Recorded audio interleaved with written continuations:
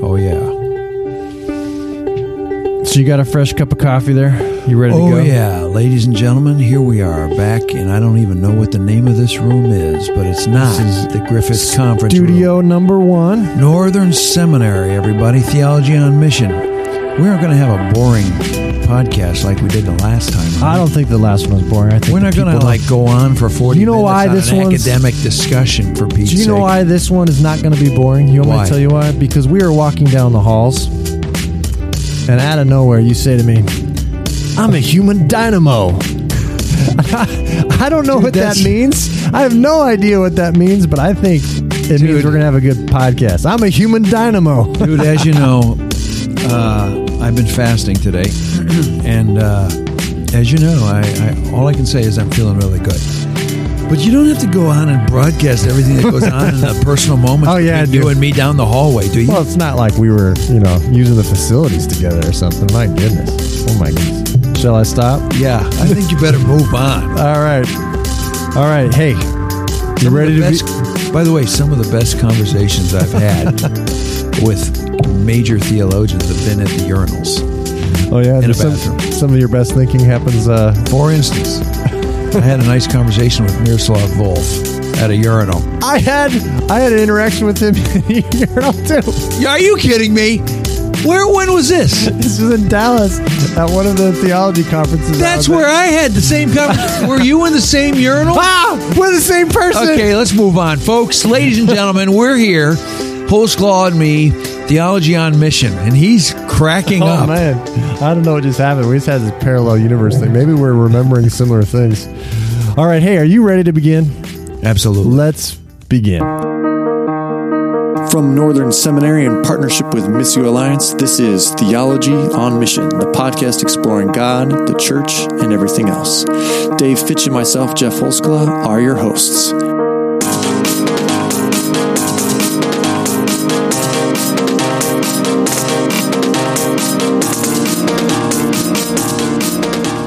All right, Dave, what are we talking about today? Some things have been going down around the world. Evangelicals, leaders, megachurch pastors. You are concerned, pastor, theologian, professor. You're concerned about these things. Yeah, so last week, a guy named Carey Nieuwhof, Canadian, I believe, kind of a leadership coach, leadership guru kind of a guy, has a blog. And I think, I've never met Carey, but I think we've run into each other a couple of times, or at least run past one another in the hall. Hopefully not having the same kind of episode you and I just talked about. In the hall, scare quotes. No, but I know who Carey is. And anyways, he had a blog post last week entitled Some Thoughts About the Recent Exit of Two Megachurch Pastors. And the two pastors he was talking about were Pete Wilson of Cross Point Church in Nashville, I believe, and Perry Noble of New Spring Church. And so both of them left their churches under tough circumstances, and their departures had a lot of people talking. And so, did you read that blog post by any chance, Jeff? Yes, I did. But tell us about it. Well, Carey suggested three things, and it kind of left me. I'm not trying to be critical of any one person, especially Carey, but I want to just think about, what does this mean for leadership? Carey said three thoughts, and he offered three thoughts that he offered in hope of, that we might learn something from the episodes of Perry and Pete and other church leaders. There's been other church leaders, several other church leaders of large churches who are leaving because of either burnout or excessive coercive authority in their ministry. And of course, there's been some that have left out of either moral failure or some kind of financial indiscretion. So he offers three thoughts. He says, one, pastors aren't fake. The struggle is real. And so what he asks us to do is be sympathetic towards a megachurch pastor when they resign because of burnout, because we all feel that way or have that experience at some points in our lives.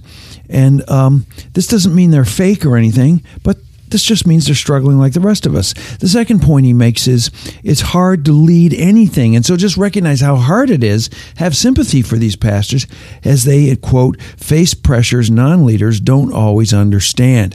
he's pleading, I think, for more understanding and empathy for these megachurch pastors who sometimes get unduly criticized for their failures. His third point is God loves and uses broken people. Again, the title of this blog post is Some Thoughts About the Recent Exit of Two Megachurch Pastors by Carey Nieuwhof from last week. And his point there is, are Perry and Pete broken? Yes. And so am I. So are you. Everyone's broken. And God uses broken people. And so we too should be sympathetic, understanding, offer grace and healing to broken people who run into their brokenness in this particular way when they get burned out. And I wanted to say... So he's kind of reminding us that these are human beings, and life is hard, and God uses broken people, right? So it's pretty reasonable in one sense to kind of note that, like any large organization, a large megachurch, is hard to do. And so he's in one sense he's kind of pointing out the obvious, but he's trying to help humanize kind of the situation, right? Yeah, I think the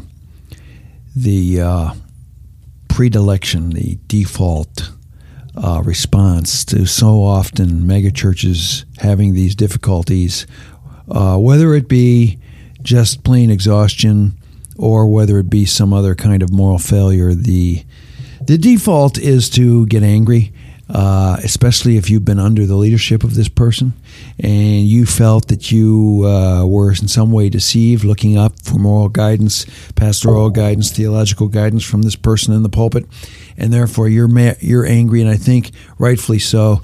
Carey is pointing out in this blog post that these are real people struggling, and we ought to have empathy, grace, and care for these people who are leading Christ's church. Amen to that, which is absolutely true. And you know what? I can sympathize with everything he just said, as having led churches, and you too, as having led churches, and we're leading church now, but we're leading it in a little bit different way. And I think the three things he said is true for any pastor, not a megachurch pastor. The struggle is real. No matter the size of the church, leading is hard. And no matter the size of the church, God uses broken people. And that's something we can all rejoice in. But it's kind of missing a layer there, right? He's kind of missing a level of maybe what is going on here. Is he individualized? If we were to give advice to megachurch pastors, what would it be? Yeah. And so I wrote this book, The Great Giveaway, and I admit this is like 12 years ago when I was a little Angry Dave.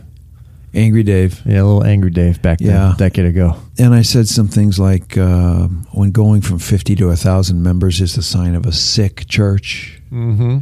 And I asked the question, is the way leadership is shaped and formed by the evangelical church, where we place this individual, most of the time a male, up on a pedestal, and we kind of make him into an image, and now he's leading out of this image, and he's attracting all these people to this image. Is this not a recipe for disaster? And so my response to all this, especially to Carey's post, is shouldn't we now ask a second or third layer of the question? And that second layer, let's go one layer at a time. That second layer should probably look something like this. What is it that we are doing structurally in the way we are managing and gathering people to a church that leads to this kind of burnout or failure again and again and again? Because as we know, this happens at least, I would say on average, 4 to 5 times a year in a church of 5,000 or more. Right. And so instead of just looking at the person and kind of naming their humanity and their burnout and the potential for that, we're asking, is there something about maybe the institution? Can we move from the individual to this institutional structure and ask some questions about whether this institution itself is lending it to burning out or disrupting or, these other moral failings and things. Right. In actuality, I'd like to kind of hopefully look at, now we can't do it on this podcast, but if you come to Northern Seminary and you take a course on ecclesiology and mission from Dave Fitch and Jeff Holzclaw, not that we got the answers to anything, but what we do try to do is deconstruct all the ways we think about church and all the ways we think about leadership and all the ways we think about the practices of the church, and show how we kind of individualized them, modernized them, and created this monster where we separate the pastor from the congregation to perform certain duties, which the question is, does it just sustain an existing Christian congregation in a way of life that is more part of our culture, or does it actually produce a church, or I shouldn't say produce, does it actually cultivate a body of Christ which is alive, sanctifying, sustaining, flourishing Christian lives together as a way of life, and give witness and engage the culture locally, one place at a time? And I think if we take a closer look at what's going on in these structures, we have to ask ourselves some questions. Isn't this a symptom? Pete Wilson, Perry Noble, other. I forget Darren something or other. No, we don't want to mention any other names. Okay.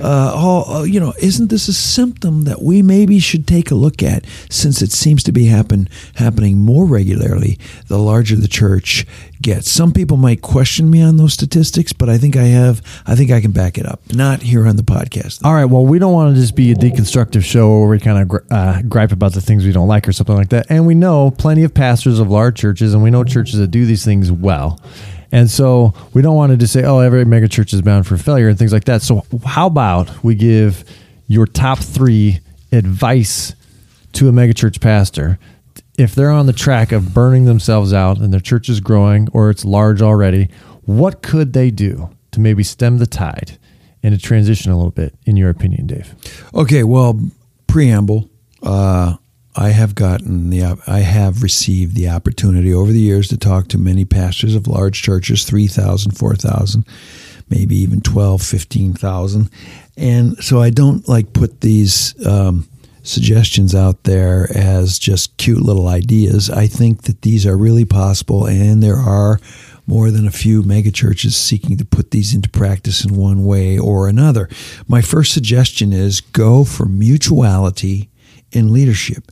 Mutuality in leadership. Suggestion number 1, mutuality in leadership. Don't put one leader above all the other leaders.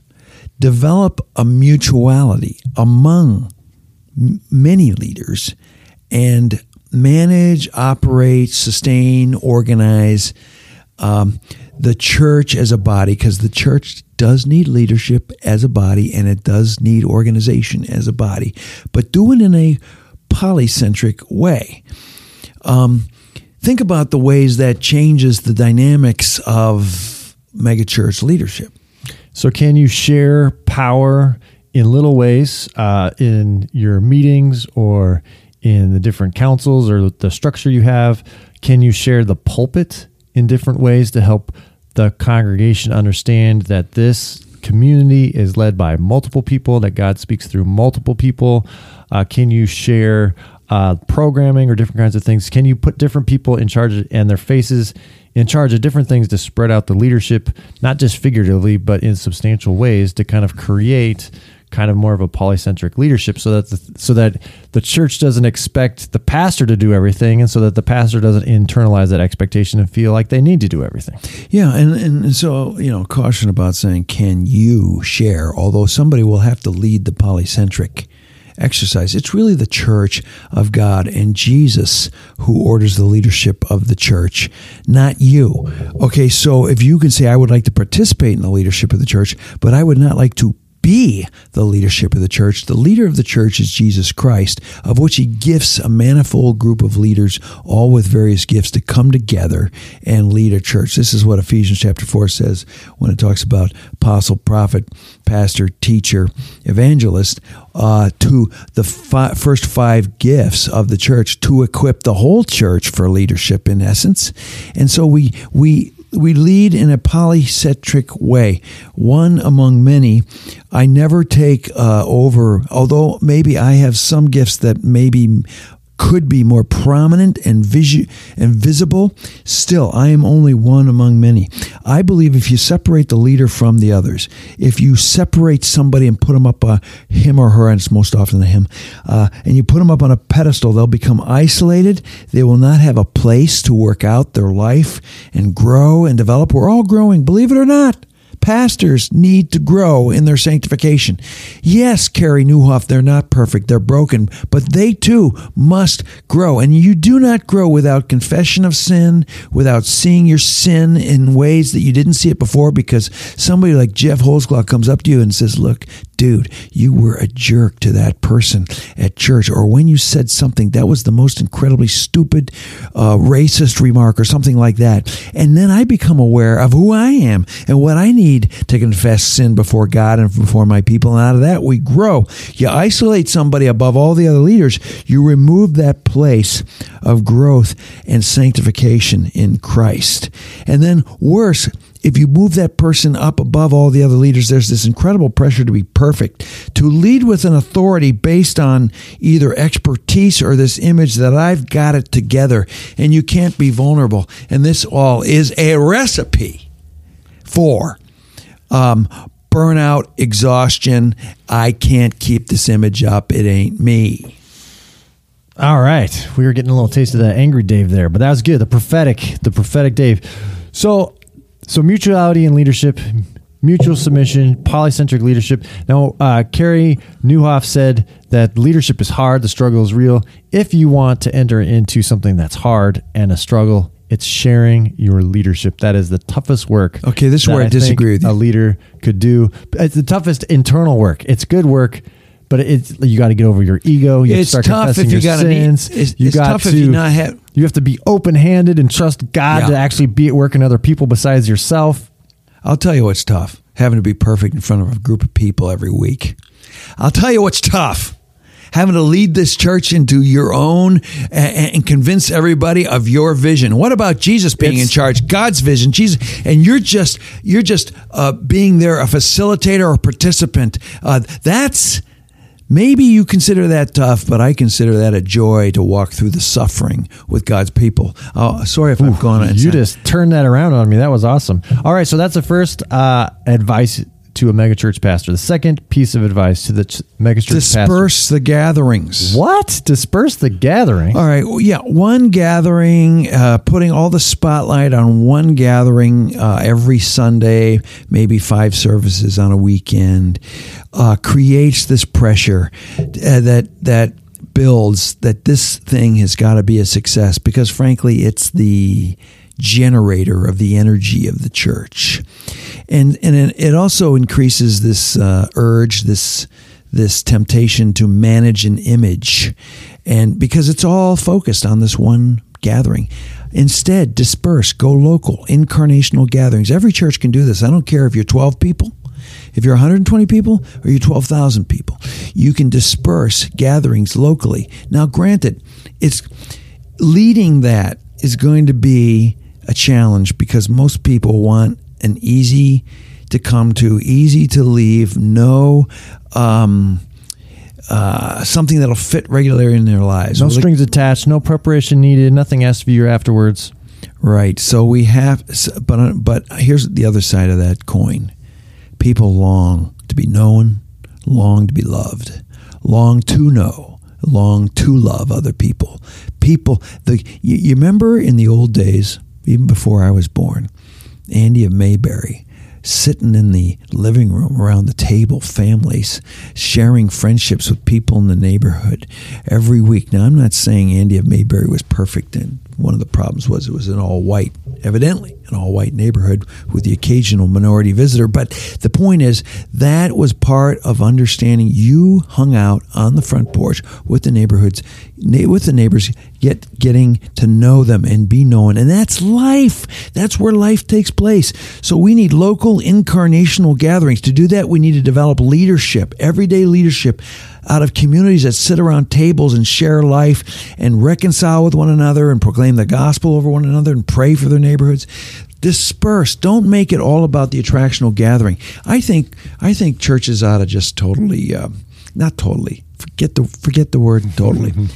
They ought to diminish the importance of the attractional gathering and make more important local incarnational gathering. Something Bruxy Cavey says a lot at his church in the Toronto area is if you're going to make a choice between going to your local house gathering and coming to the bigger Sunday morning attractional gathering, go to the house gathering. Don't come to this attractional gathering until you've been to the house gathering, because that's where real life takes place. That's where God works around the tables. By the way, so other mega churches, Bruxy Cavey's big church, I don't know how many it is, but probably a meeting house, over 2,000 and maybe 3,000. I don't know how big it is, but for Canada, it's a mega church.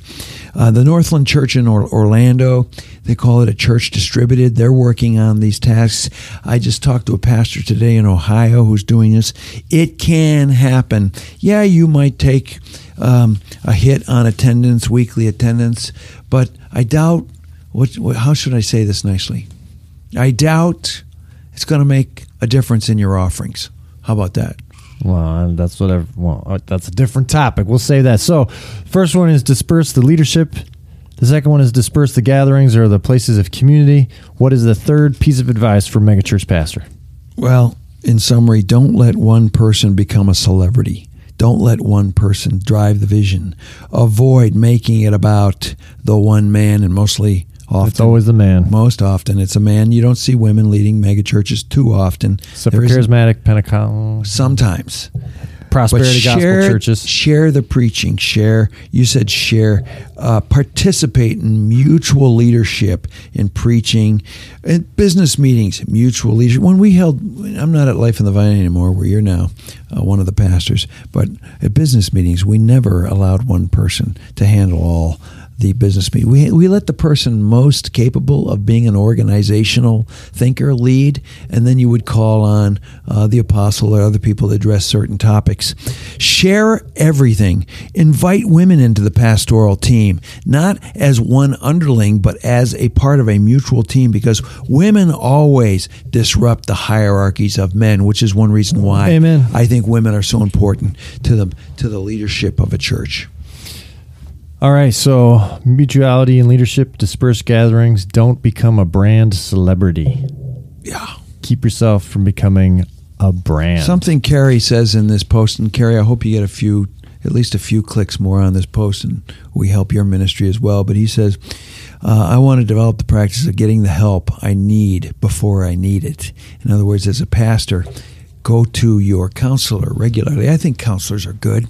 But I think even more important is meeting around the table every week with a group of 12 to 15 other people and sharing your life openly, becoming good friends. And this is not with other pastors. This is with people who are living the Christian life in your neighborhood.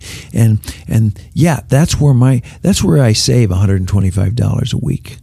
For an hour for a counselor, because these people speak into my life, and at least we're starting this all over again now at Peace of Christ, now that we no longer are at Life in the Vine, and I hope that it develops into that kind of rich dialogue and fellowship that will always benefit me as much as anyone else by just being around the table. All right, well, excellent. Those are the three pieces of advice for megachurch pastors to keep them from burning out. I don't want it. To you from Dave Fitch. It sounds too ostentatious, presumptive. I know. I'm trying to be provocative. I'm not giving advice to the megachurch. I probably need more advice from anybody out there. But those are just the ways I think about church, and I would like us to think about the struggles of megachurch pastors a little more intentionally, and give them grace, give them mercy, like Carrie so wisely advises. But let's go to the next step and ask, why is this happening, and what can we do about it? All right. Well, this week we do not, or not this week, rather, this episode, we're kind of doing an extra episode here because Dave will be out of town next week. And so there's no Theology Gone Bad that we're going to be doing right now. That'll be coming up on the next episode, where we'll be talking about Theology Gone Bad and leadership, continuing the theme. I have yet, but we do have. I have yet to be convinced by this Theology Gone Bad routine. Dude, you just got started, man. We're gonna do it. This is all for your book. This is Faithful Presence, the book coming out by InterVarsity Press. November 15th, Amazon.com. All right, see, it's all fun. So hey, speaking of books, we have enough time for what you reading.